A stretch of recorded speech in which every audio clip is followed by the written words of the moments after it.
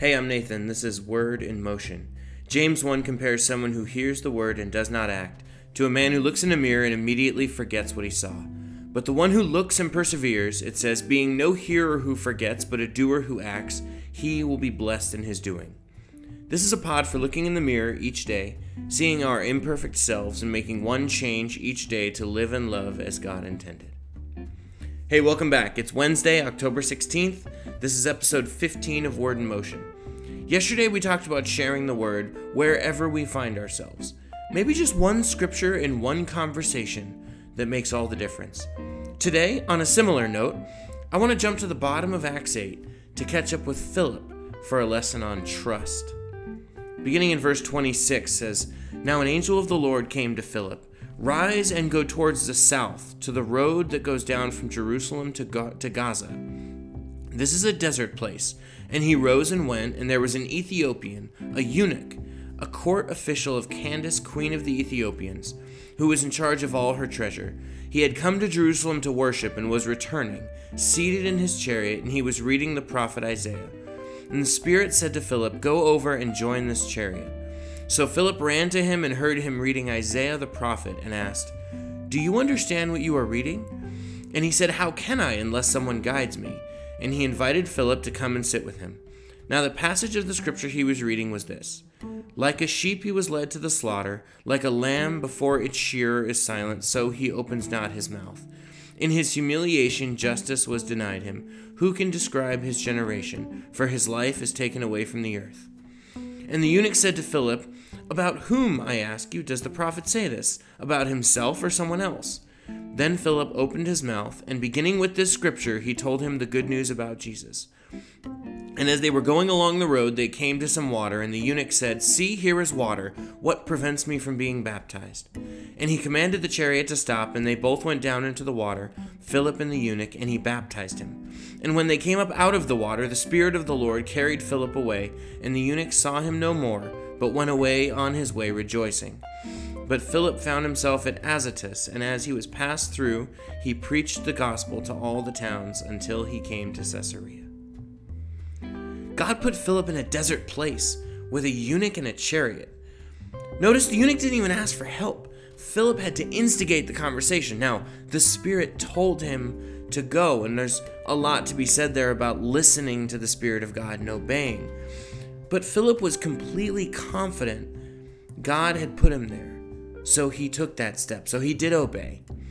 When we understand our place in God's plan to share the good news of Jesus with anyone that God puts in our way, then every single interaction is a potential opportunity to share Jesus. When we understand our place, we're looking for a chance. And it's not because we aren't nervous, trust me. It's not because we don't feel unqualified. I'm a pastor, this is what I do, and I still feel completely unqualified every time. It's because we trust that God is in control. God put the people in your life who are in your life. He put them there on purpose. Remember in Acts chapter 7, Stephen before the religious leaders and authorities, Stephen had to completely believe that God put him there to answer them in the way that he did.